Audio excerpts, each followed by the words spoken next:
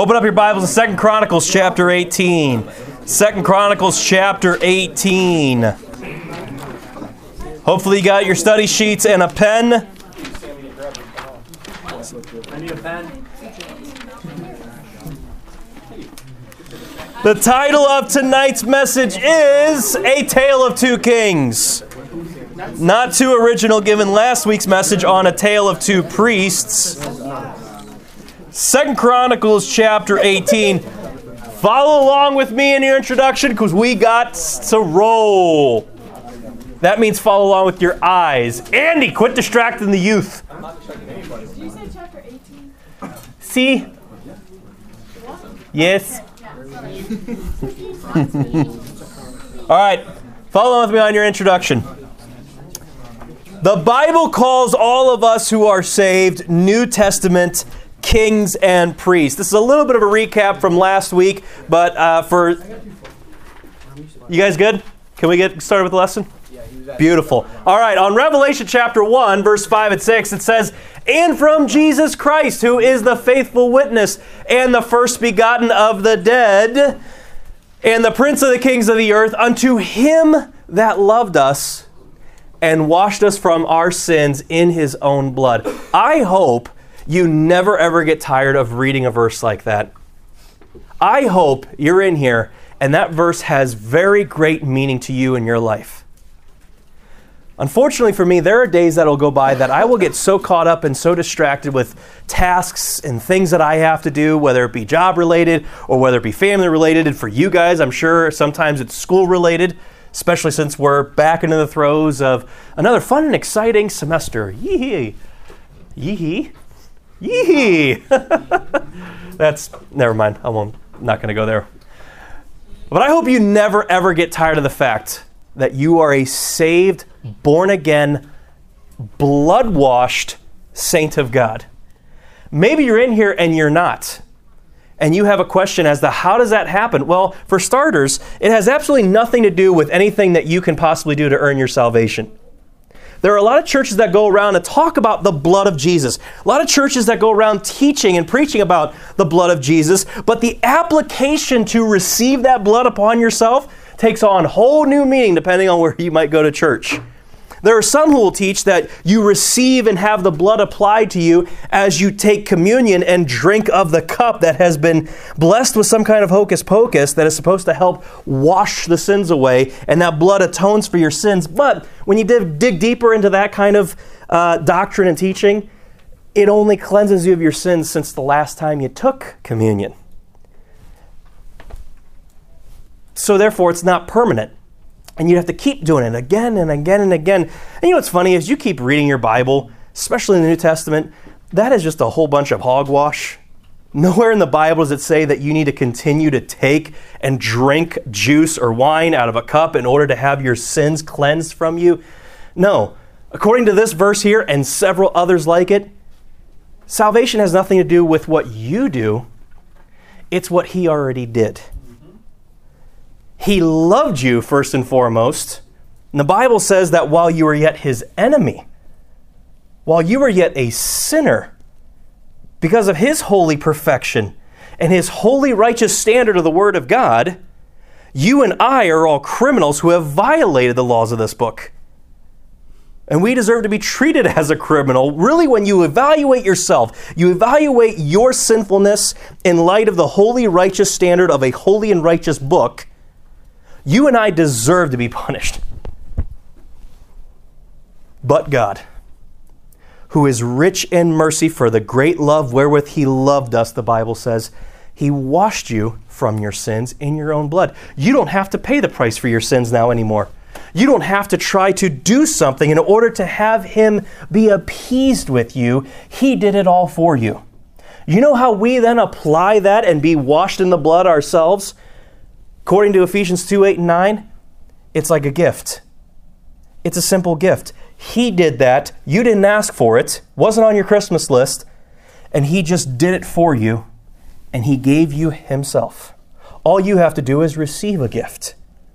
And we do that in this day and age by faith. It's a simple prayer of faith. to call upon him. The Bible says, whosoever shall call upon the name of the Lord shall be saved. And when that happens, John continues in verse 6, he makes us kings and priests unto God and his Father, to him be glory and dominion forever and ever. Amen. And Revelation 5 says, and they sung a new song, saying, thou art worthy to take the book and to open the seals thereof, for thou wast slain. And again, we talked last week in the introduction about what all that means. If you're confused, check last week's message out. Ask a friend how you can do that. Or go to the Spotify in the back of the little card you got. Yee-hee. And hast redeemed us to God by thy blood. Again, it's about the blood. Not your filthy rags of works, it's his blood. His blood cleanses us from sin, his blood saves us. And as a result, in verse 10, when you receive that by faith, he makes you kings and priests, and we shall reign on the earth. Back to your outline. As we saw with that, the Old Testament becomes a picture book now to illustrate what types of Christians we ought to be. You can check those verses out later, but the Old Testament, it was written for our example, it says in 1 Corinthians. And Romans 15:4 says that whatever was written beforehand, it was written for our learning. And you have an Old Testament that is just chock full of kings and chock full of priests. And you can look at certain ones, and we did last week by seeing a couple examples of two different types of priests. You see how they lived, you see what they did, and then all of a sudden the Bible becomes alive and it tells you, who has received the blood of Jesus Christ as payment for your sins, the Bible tells you now how you can live for him. And we decided on this as a little pre-winter camp series to help prepare our hearts to evaluate and see what kind of a king and a priest have I been. Last week, we looked at two groups of priests that challenged us to evaluate our closeness with God. Closeness is your blank, by the way. Tonight, we will look at two kings as we ask God to reveal to us what he wants us to see going into winter camp.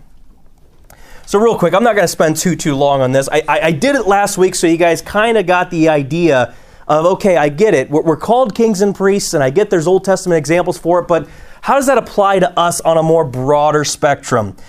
And same thing with this one. Why does the Bible consider us to be New Testament kings? Well, the first bullet point on there is because we as children of God are also joint heirs with Christ.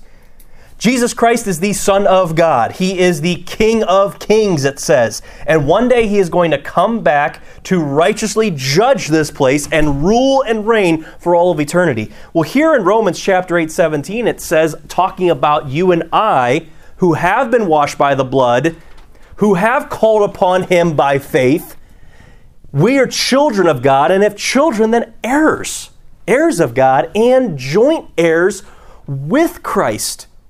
In other words, when he comes back and he's ruling and reigning for 1,000 years and into the eternity future, you know who's going to be right alongside ruling with him as a king?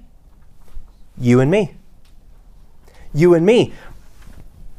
And even though because we're saved, we're considered a king, the level with which you and I rule into eternity is conditional based upon how this verse ends.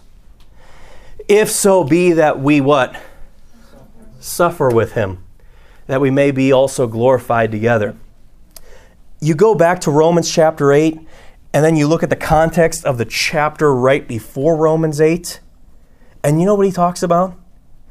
It's not so much the suffering that you guys may have if you take your Bible to school with you and maybe you get made fun of a little bit, or if you start sharing the gospel with somebody at the lunch table, and others who are listening nearby start snickering at you because you're the Jesus freak weirdo. Yes, he is talking about that, but really the suffering that he talks about, contextually speaking, in Romans chapter 7, it's the battle that you and I face every single day living in this skin called our flesh. It is the battle we experience where, as Paul puts it in Romans chapter 7, each of us have things in our heart because we're saved now. We've been washed in the blood of Christ and we're Christians. We want to do better for the Lord and we want to do that which is right.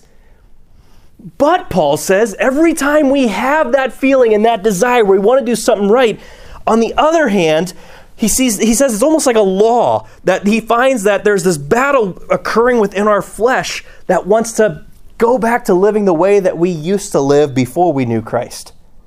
To just have fun. To not care at all for the things of Christ in the Bible. And he says it's a battle, and Paul goes back and forth. That which I want to do, I don't do, and that which I don't want to do, I end up doing. And the conclusion of it, he just says, "Oh, wretched man that I am, who shall deliver me from the body of this death?" You experience that on a daily basis, weekly basis? Have you been feeling the pressure of that? Maybe it's a sin that you thought was dead and buried and has come back up in your life.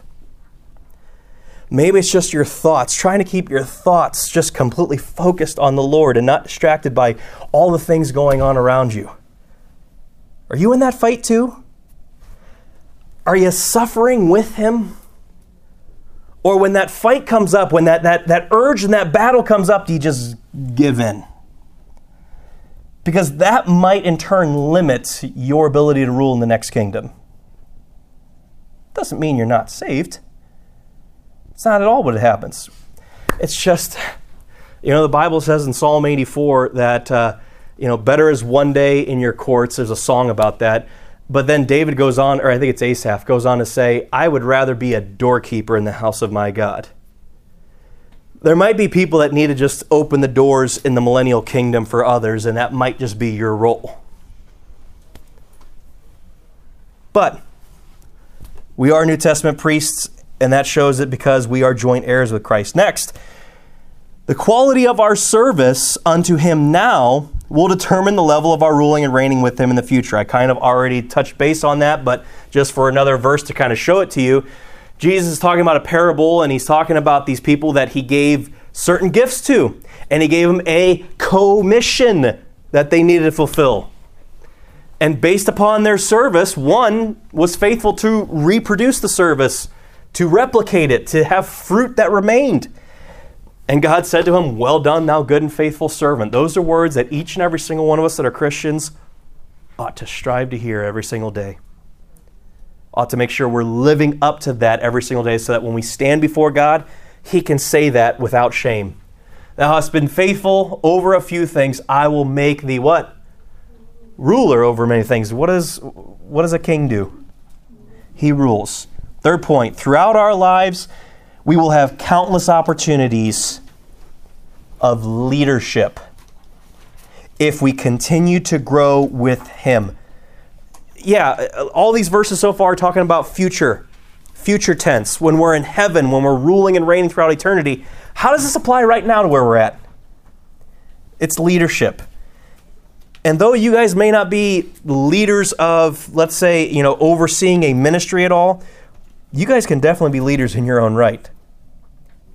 You can take the charge if you have a job and be a leader there, be someone who is worth following there. You be a leader on any sports team or any extracurricular activity that you are involved in. But not only that, as I have a couple other examples on here, you could be a discipler. You can sit down and teach somebody else the Bible and instruct them and train them up. Not just for them to know the Bible, but for them to be taught how to teach somebody else. You can be in charge of that. You can lead them in that. And eventually, maybe you'll become a church leader. And eventually, hopefully, if the Lord tarries, you'll become heads of home and parents. And you'll be able to lead in that front. But even within here, there's such a thing as student leadership. In every single youth ministry, at least in Solid throughout the time, there's always been a level of student leadership.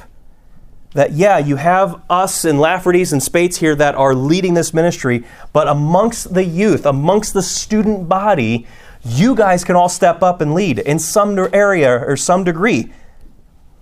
Maybe God has gifted you with a certain spiritual gift that then you can take and practically apply it within our midst here. And you can be the forefront and the ruler and leader, king, if you will, of that area within the youth ministry and help us out. So tonight we're going to look at two different kings in Israel's history, and maybe we'll glean some tenets of leadership that should really help us. So the first one I have on your list is Jehoshaphat. Anybody know anything about Jehoshaphat at all?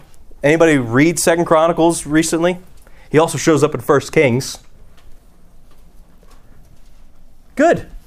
Then this might be brand new to you. 2 Chronicles chapter 18. Look with me in verse 3.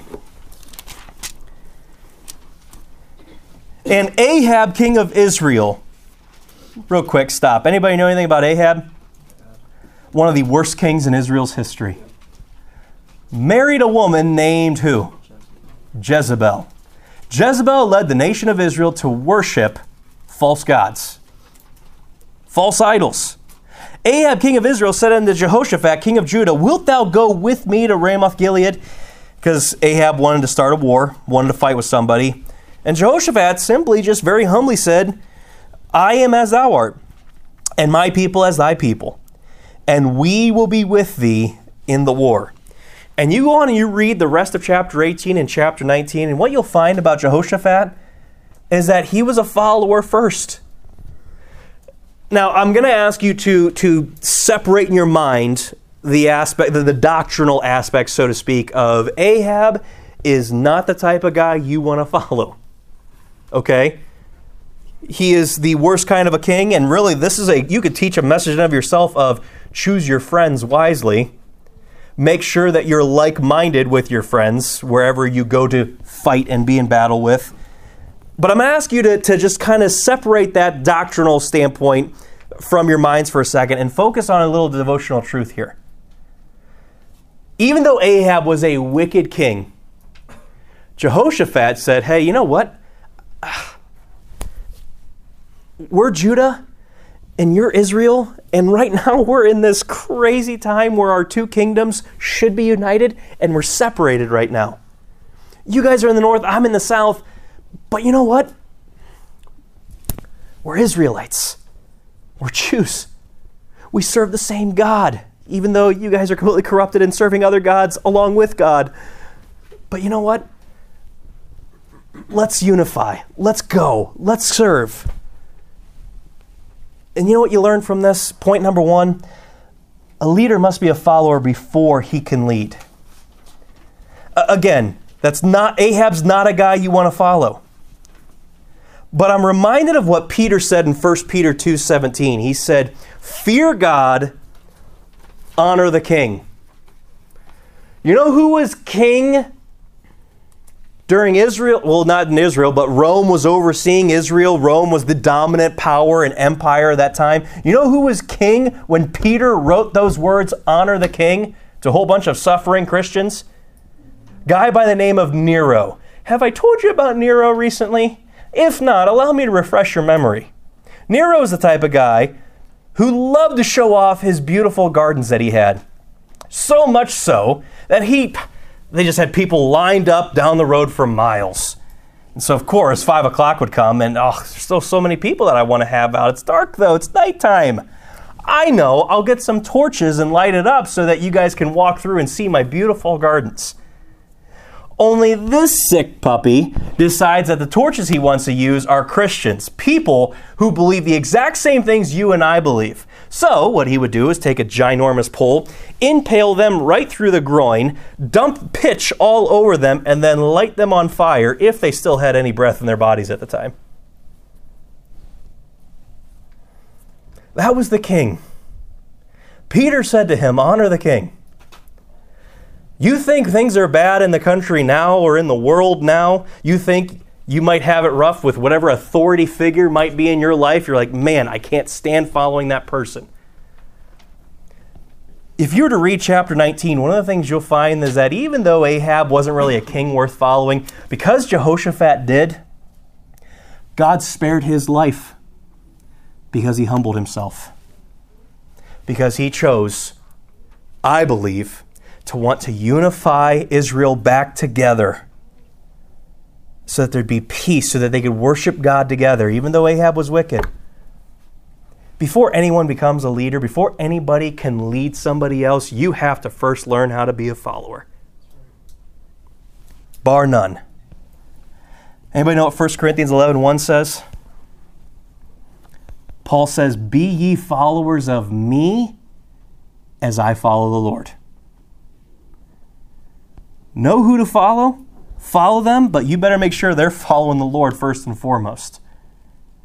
And anybody who follows after you, like a disciple or a friend that maybe you've invited to church, you better make sure you're following the Lord and staying humble yourself.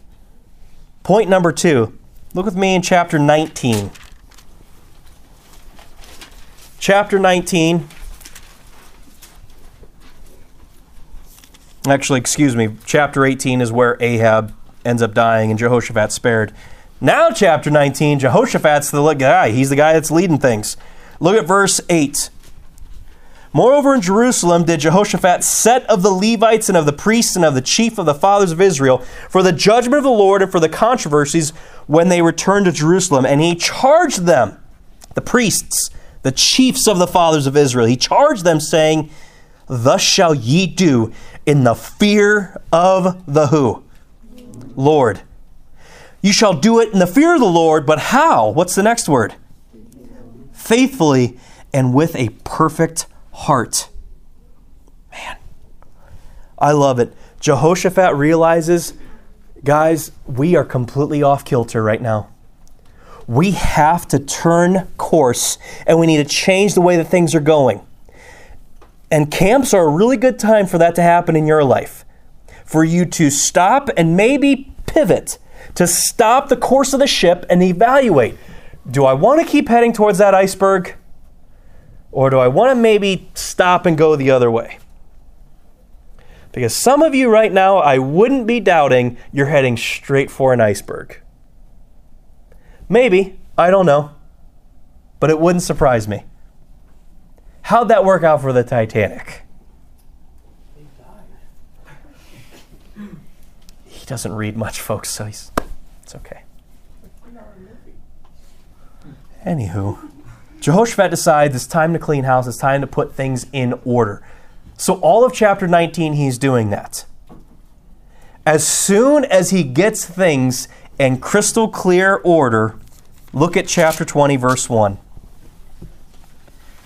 It came to pass after this also that the children of Moab and the children of Ammon, and with them other besides the Ammonites, came against Jehoshaphat to what? Second thing you need to know as a leader must know that opposition is going to come whenever you make advances in your walk.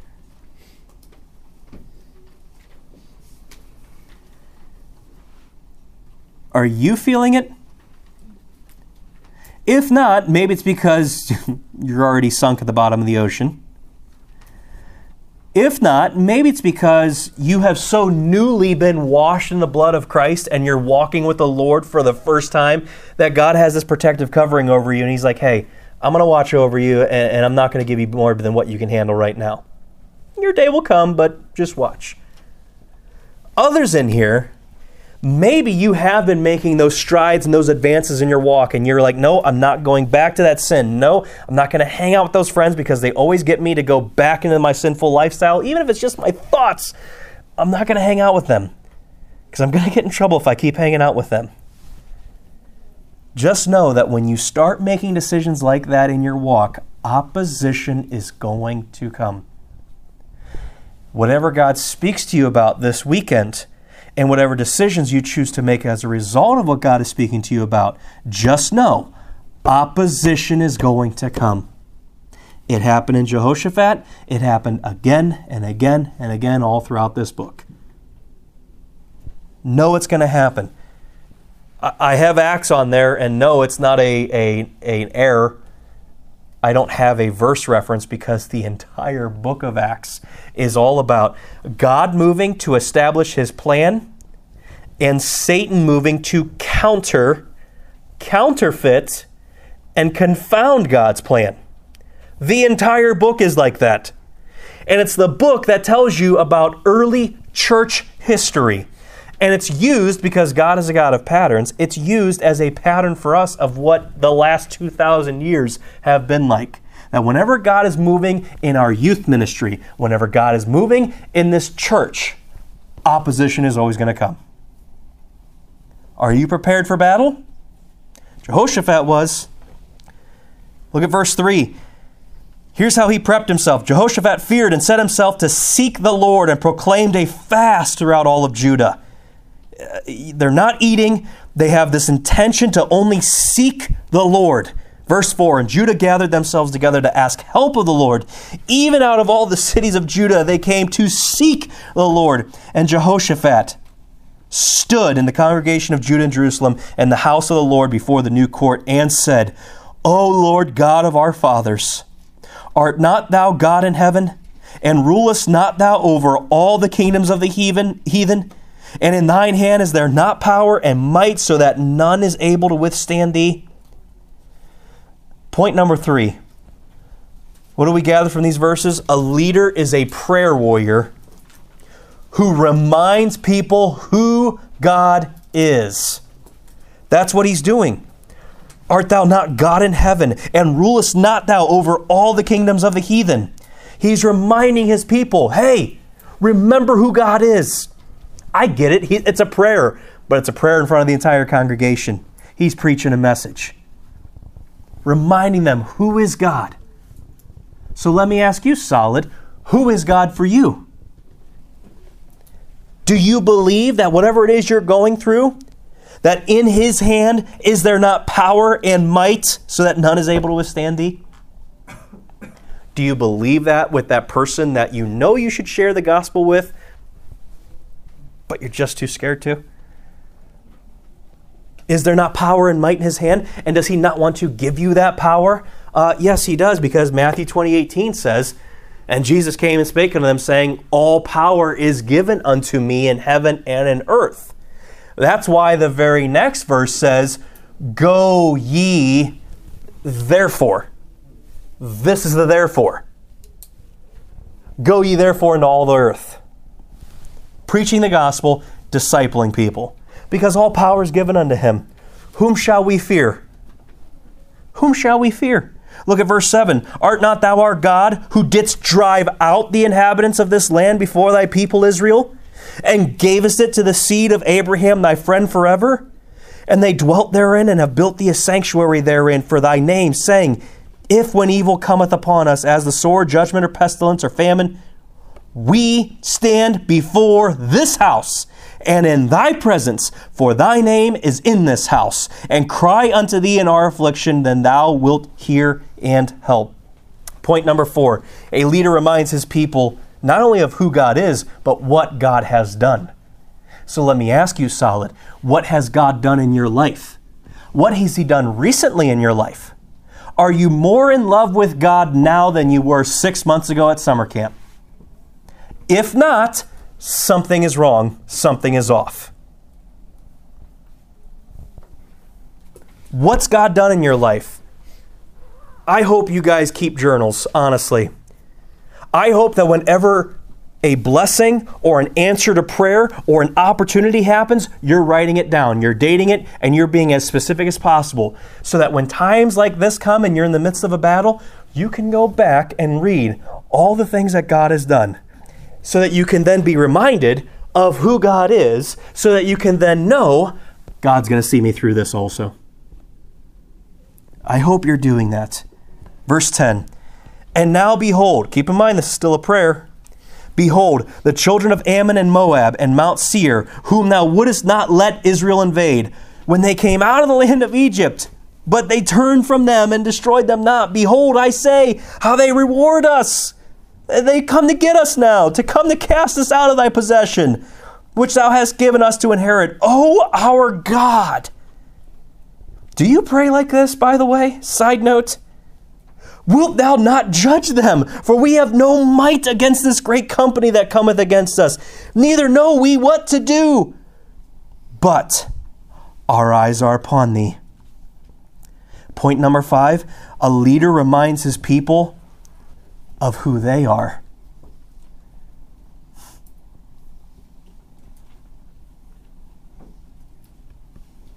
He reminds them of who they are.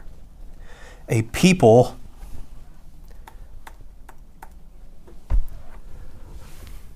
much loved by God. Greatly loved by God. Loved you to bring you out of the sinful state you were in. just as God brought these people out of Egypt and delivered them from such a cruel taskmaster and gave them a purpose and a mission. Gave them a purpose and a mission. That's you. So if you're in here and you're like, I've not been suffering with him. I've kind of just given in the fight. I've kind of just thrown in the towel. When the bell rings and I'm coming out of the corner, I just, one swing, one fake jab, and I just hit the deck. Out for the 10 count. You know, the Bible says in Proverbs that if that describes you, your strength is small. But it's okay because we want you to grow and be strengthened here, and that's why we do Bible studies like this. Number 6, a leader isn't a loner. He that hath friends must show himself friendly. When Jehoshaphat prayed this, look at verse 13, and all Judah stood before the Lord, standing because of him, standing behind him, but not only that, look who's standing behind them. Their little ones, their wives, and their children. You can't go it alone. A leader's not a loner. So I ask you, who's following you? Who's following you? Maybe you have need to go back to number 1 and become a follower yourself and be discipled. Maybe you need to do what Hebrews talks about, that you were trained, you were taught, you were discipled, but you have need that someone disciples you again because you've lost your way, gotten shipwrecked by the iceberg. Maybe that's you. Next. Oh, forgot about this passage. Where am I at? Sorry, black lung still. I guess I didn't put that on there. 1 Samuel 22, 1-2. It's an interesting passage. Look it up later. David escapes and he hides in a cave. And his brothers and his father hear about it. And as a result, they come down and there are droves of people finding David and they're seeking his help for advice and counsel. And that's where his kingship begins. He's hiding in a cave, running from his life from Saul. And then you have the people of Israel seeking him out for counsel, seeking him out for advice. He had people following him before he was even a king. Lastly, a leader knows the victory is his when the battle belongs to the Lord. Look at verse 15. And he said, Hearken ye all Judah, and ye inhabitants of Jerusalem, and thou King Jehoshaphat, thus saith the Lord unto you, Be not afraid nor dismayed by reason of this great multitude, for the battle is not yours, but who? God's. Tells them in verse 16 that go down, here I'm going to instruct you. In verse 17, ye shall not need to fight in this battle. Set yourselves, stand ye still, and see the salvation of the Lord with you. Sometimes God doesn't want you to do anything other than just be still, know who God is, know what God has done, and know who you are in God. Stand still and see the salvation of the Lord. And you know what happens as a result of this? They go and do that, and God confounds the enemies, and the enemies end up killing each other. They didn't have to swing one sword, throw one spear. No fight was even done. God took care of all the enemies for them. God will fight your battles for you. You don't have to worry about that. Leviticus 26:8 says that 5 of you, when you have this mindset, when you have this mindset as a leader, 5 of you shall be able to chase 100 away.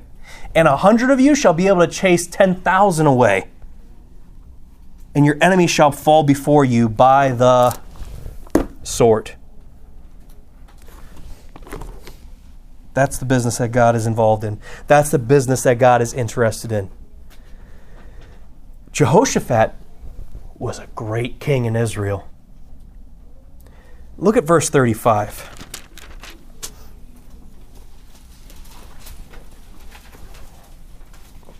And after this, did Jehoshaphat, king of Judah, join himself with Ahaziah, king of Israel, who did very what?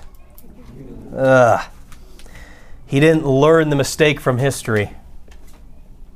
And he joined himself with him to make ships to go to Tarshish. I have 1 Kings 22:48 there as a cross-reference for you guys. That verse will tell you that the reason they were going down there was to get gold. To find gold. And to get it for themselves. And look what happened in verse 37. Then Eleazar, the son of Dodava, and Marisha, prophesied against Jehoshaphat, saying, because thou hast joined thyself with Ahaziah, the Lord hath broken thy works. And the what? Ships were broken, that they were not able to go to Tarshish. I transposed two words here on your key point, but your key point, one wrong friendship can leave you shipwrecked.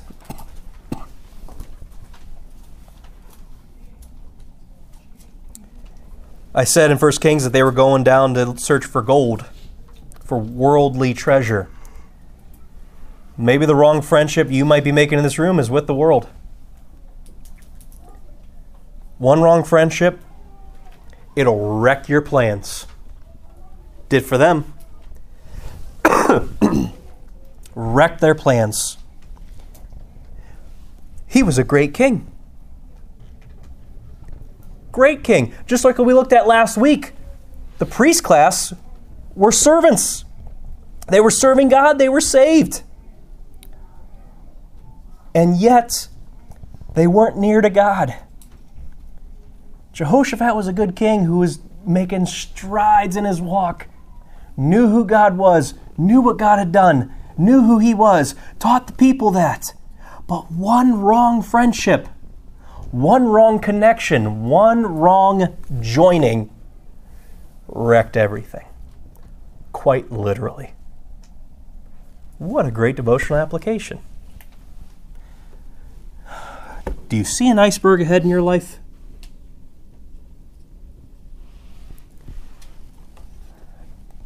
Not to make light of what Andy says, but make good choices with that sucker.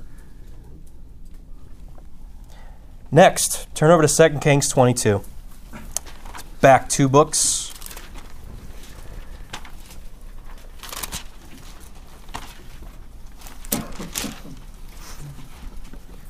Next, we're going to look at King Josiah.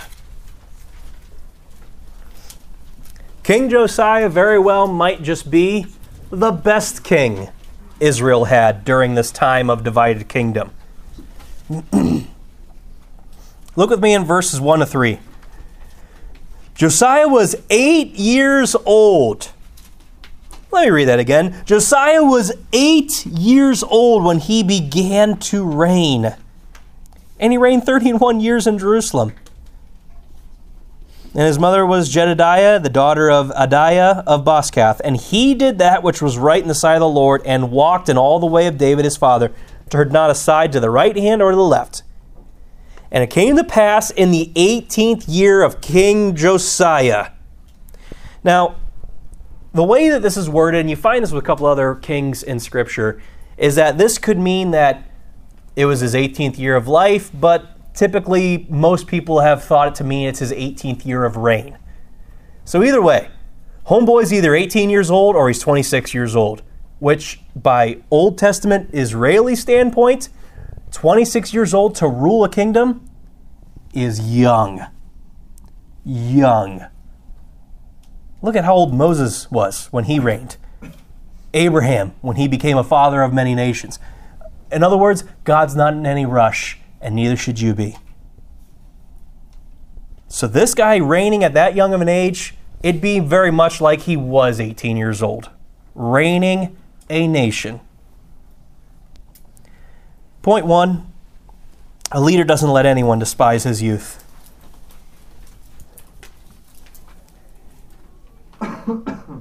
Are there certain maturity factors? Are there certain things that you just can't do? Absolutely. Some things need to come with experience. And that's why we say get all the experience you can. That's one of the reasons why, no one has been ordained here in this church before the age of 30. You need life experiences. Doesn't matter how soon you may want to go through the Bible Institute here in the church. Takes time, takes experience. But that doesn't mean that you're useless for God. Don't let anybody say that you can't do things for Him. 1 Timothy 4:12 says, let no man despise your youth. But it says, but be thou an example to the believers. In other words, be someone worth following no matter your age. So who's following you? Look at verse 4. Sorry. Josiah says, go up to Hilkiah the high priest, that he may sum the silver which is brought into the house of the Lord, which the keepers of the door have gathered the people, and let them deliver it into the hand of the doers of the work that have the oversight of the house of the Lord, and let them give it to the doers of the work which is in the house of the Lord to repair the breaches of the house. In other words, this, I don't know if you've read this before or not, this might seem to you to be like a beginning of a very boring story. There's damages within the house of God. There needs to be repairs. Josiah is telling them, get stepping. Let's get moving. Let's get working. We got to fix some things around here. Not the most exciting thing. I don't see any bloodshed yet. Yeah. But follow along. To repair the breaches, verse 6, unto carpenters and builders and masons to buy timber and hewn stone to repair the house. Howbeit, there was no reckoning made with them of the money that was delivered into their hand, because they dealt faithfully. In other words, this guy was such an awesome king. He had such a great grip on the kingdom that when he told people, go out, get some supplies, go out to Menards, get a few supplies, let's start fixing stuff around here, he never once asked them for a receipt. That's what verse 7 says. There was no reckoning made with them for the money. Why? Because they dealt faithfully. You imagine living in a world where you were a man or a woman of your word? And when someone said, hey, go do this, and someone did it, and you didn't have to ask them, I want to see the receipt. I want to make sure you weren't at the checkout line, you got some Sour Patch Kids on there. Let me see the receipt. There was no need for that. There was none. Because things were so good in the kingdom right here. Things were just ebb and flowing and just going so smooth. It was awesome. You know what we find here, point 2? A leader maintains a proper balance in life. A leader maintains a proper balance in life. Everything's balanced out. Proverbs 11:1 says that a false balance, talking about weights or monetary value, it's an abomination. We always use Proverbs 11 to talk about have proper balance in your life with your time, with your activities, and that applies. That's what's going on here. Everybody did that which was right. Everybody was just moving along. Business was just going awesome.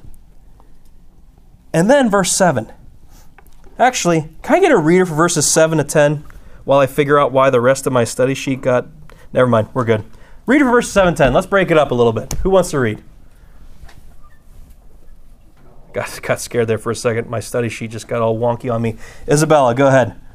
Howbeit there was no reckoning made with them of the money that was delivered into their hand, because they dealt faithfully.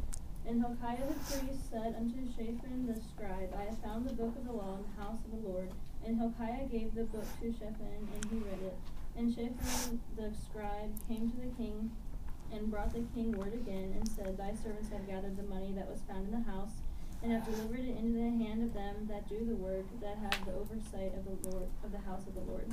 And Shaphan the scribe showed the king, saying, Hilkiah the priest hath delivered me a book. And Shaphan read it before the king.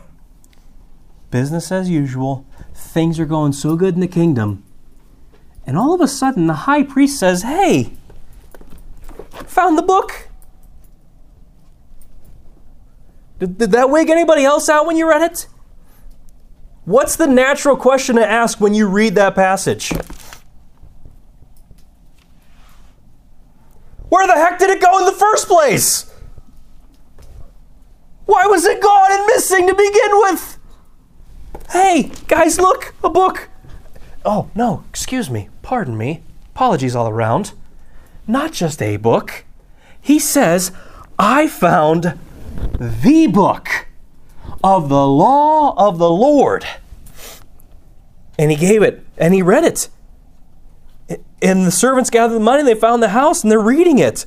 And then they're all passing it around, and they're all reading the book, which, if you want to take note, from this point forward to the rest of the chapter, the word book shows up 7 times. For those of you listening on podcast, I just winked very ironically at the audience. Just had to clarify that awkward moment of silence. Continue. For these of you Bible students, 7 is a very important number, and it's a book. It's not just a book, it's the book. It was missing, but now it's found. How on earth is it possible that things can be going so well without the book governing and leading things? Is it possible that things can be going well in your life without the book having a very predominant effect in you? You see, things aren't always what they appear. It's funny how this keeps coming up, but sometimes your life can be like not an avalanche, iceberg. I don't know why I was thinking avalanche. You guys know what I'm thinking about with iceberg? On the surface, beneath the surface. On the surface, everything can look all good. It's just a tiny chunk of ice. What's beneath the surface can lead to your death and the death of many others under you. Got to be careful. But you know what we gained from this with Josiah? I mean, look, it was Hilkiah, it was Shaphan, it was everybody else, that the guys that were doing the oversight, they're passing the book around. You know what a leader does in point 3? A leader surrounds himself with others who seek the book. They found the book, and now they're all seeking after it. That's what a leader does. Philippians 2:2 says, fulfill ye my joy that ye be like-minded, having same love, being of one accord, of one mind. Man. And then verse 11. And it came to pass, when the king had heard the words of the book of the law, because they're reading it before the king now, Josiah, that he rent his clothes. What does that mean? Ripped them to shreds, tore them up, tore them off. It's out of an immense angst of just conviction. He just ripped his clothes. He was just so distraught.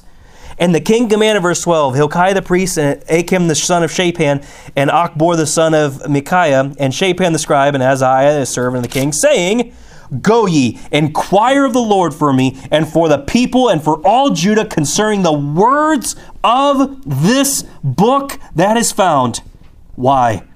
For great is the wrath of the Lord that is kindled against us, because our fathers, the kings who came before him, have not hearkened unto the words of this book to what? Do according unto all that which is written concerning us. You know, one of the big things that was written concerning us, the kings, as soon as they got on the throne, they were supposed to write their own copy of the law, to write out their own copy of Scripture. But it's lost, so they couldn't do it.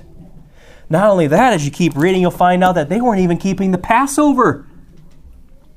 They had forgotten what God had done for them, which is what God said the point of the Passover was to prevent against. Man. You see, what do we learn in point number 4 with Josiah? A leader isn't afraid to be vulnerable when the book gets a hold of him. When the book finally gets a hold of your heart and your life, let the redeemed of the Lord say so. You can't help but keep it in, even if it makes you look a little weird. Even if, you start getting a little sobby and weepy. Even if you have to come forward and be honest. Maybe when the book finally gets a hold of you, maybe you have to go and you have to actually make things right with things that you did wrong to somebody else before. And man, there's no way to make yourself more vulnerable than doing that. Maybe you have to stand up in front of all your peers and say, I was wrong for doing this. And I let you guys down and I'm sorry. That's a leader. That's a leader. A leader isn't afraid to be vulnerable when the book gets a hold of him. He then devotes himself to the book. Man. You see that in chapter 23, the first 3 verses there. You can check that out later. Look with me in chapter 23, verse 4. Don't worry, we have a couple more verses and we're wrapping up. Verse 4.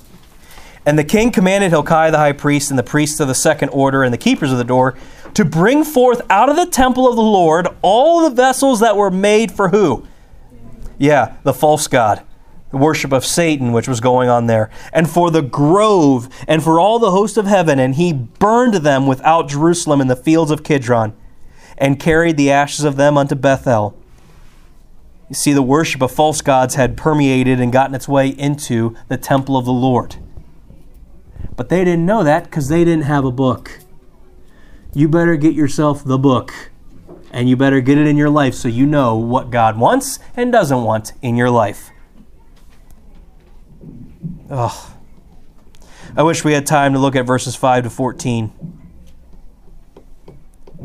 but we don't. In other words, you start reading chapter 23 and you'll find Josiah's cleaning house. He's getting rid of all the junk that's inside the temple.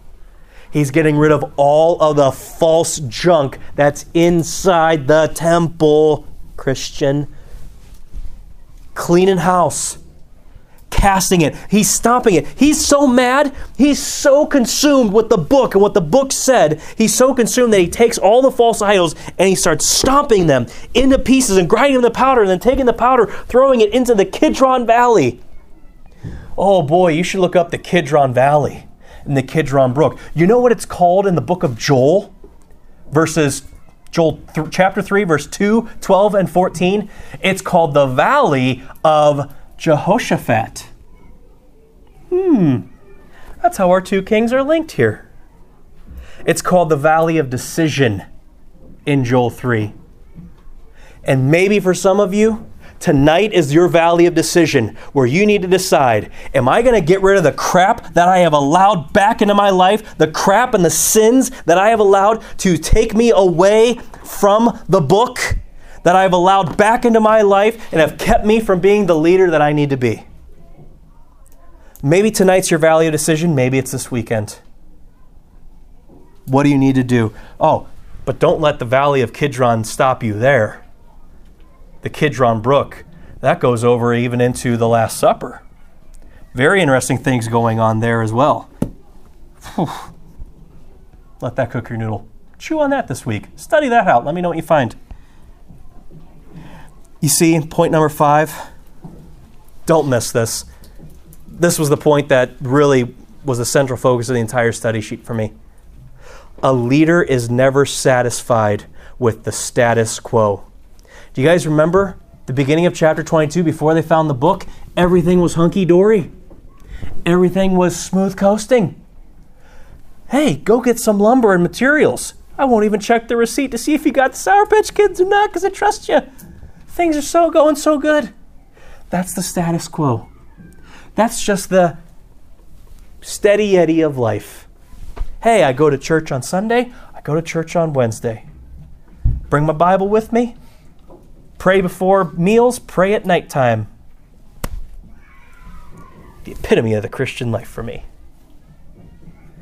You see, a leader's never satisfied with status quo. He is always seeking to make things better. And that's what all of chapter 23 is about. Did you not guess the right blank on that one? Is that what that was? No, I got it. Okay. Because Jesus paid the ultimate price for us. Nope. There we go. Because Jesus paid the ultimate price for us and purchased us with His blood, therefore, we ought to glorify God in our body and our spirit, which are God's. We have a vision as a church every single year, and our church-wide vision this year was to do everything better for the Lord, and this was our headline verse.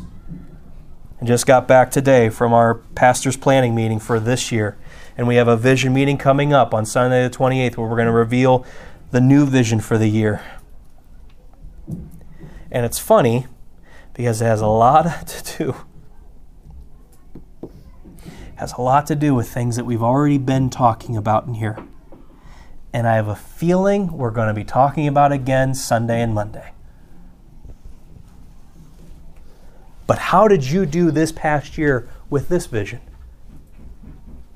Are you content with status quo, or have you been seeking to go further in your walk with God? Not just being content with Sundays and Wednesdays. Not just being content with, oh, well, I witnessed to that person. Oh, who's next? Who's next in my land? Look at verse 21. And the king commanded all the people, saying, keep the Passover unto the Lord your God, as it is written in the book of this covenant. Surely there was not holden such a Passover from the days of the judges. Holy smokes, it's the book of Judges till now. You guys didn't keep the Passover. The judges that judged Israel, nor in all the days of the kings of Israel, nor the kings of Judah, suffer in Succotash. Verse 25, and like unto him was there no king before him, Josiah, that turned to the Lord with all his heart. Not some of it. Not, okay, Lord, I'll get up just a little bit early and give you my heart today, but I'm going to sleep in the rest of the week. Fill in the blank with whatever God's speaking to you about on that one. No, he turned to the Lord with all his heart and with all his soul and with all his might, according to all the law of Moses. Neither after him arose there any like him. There was no king like Josiah in all of Israel before or after. Point number 6. A leader charges those following to be keepers of the book, and that's what he charged them with. Hey, the book shows up 7 times in chapter 22, and there's 7 points of leadership. Laugh. No, just kidding. Number 7. A leader stays faithful until the end, and when his time comes, he goes out swinging. You can read that in verse 29. Josiah goes up to battle. Didn't make it. He got, as they say in the hood. But he still went up to fight. He still went up to battle. You know what? You're not going to win all the fights that you have, but are you still in the fight here? Or are you just showing up on Sundays and Wednesdays? Are you still in the fight? Or are you just showing up, keeping status quo?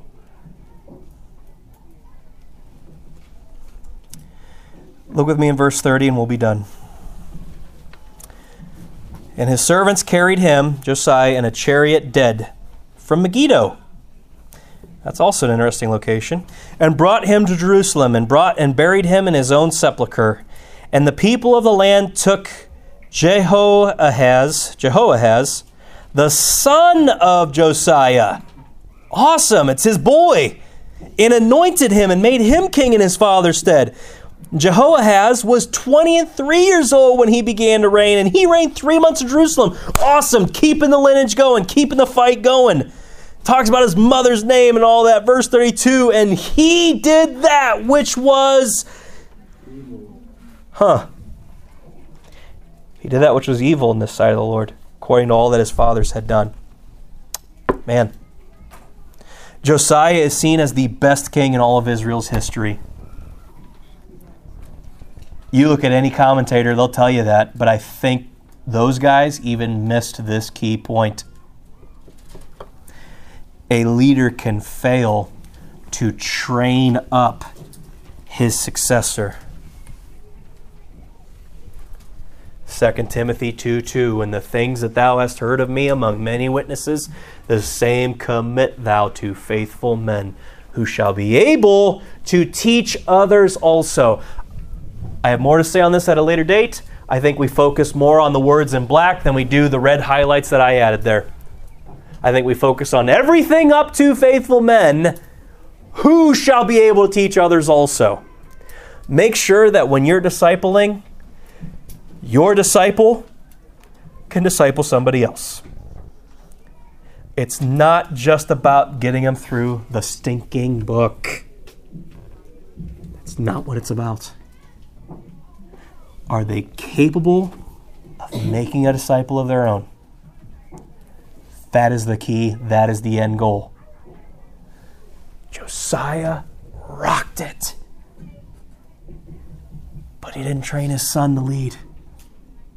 He didn't train his son to lead the men like he led them. Some of you in here, maybe you're rocking it right now in your personal walk and here in our midst. Who's stepping up after you go? Conclusion. What strides of growth have you made in the last 6 months? Who is following you? And to tie both of these kings together, something we learn about them both, it's not how you start. It's how you what, Benny? It's how you finish. That goes both ways. You can start rock solid and end up an abysmal failure. You can start as an abysmal failure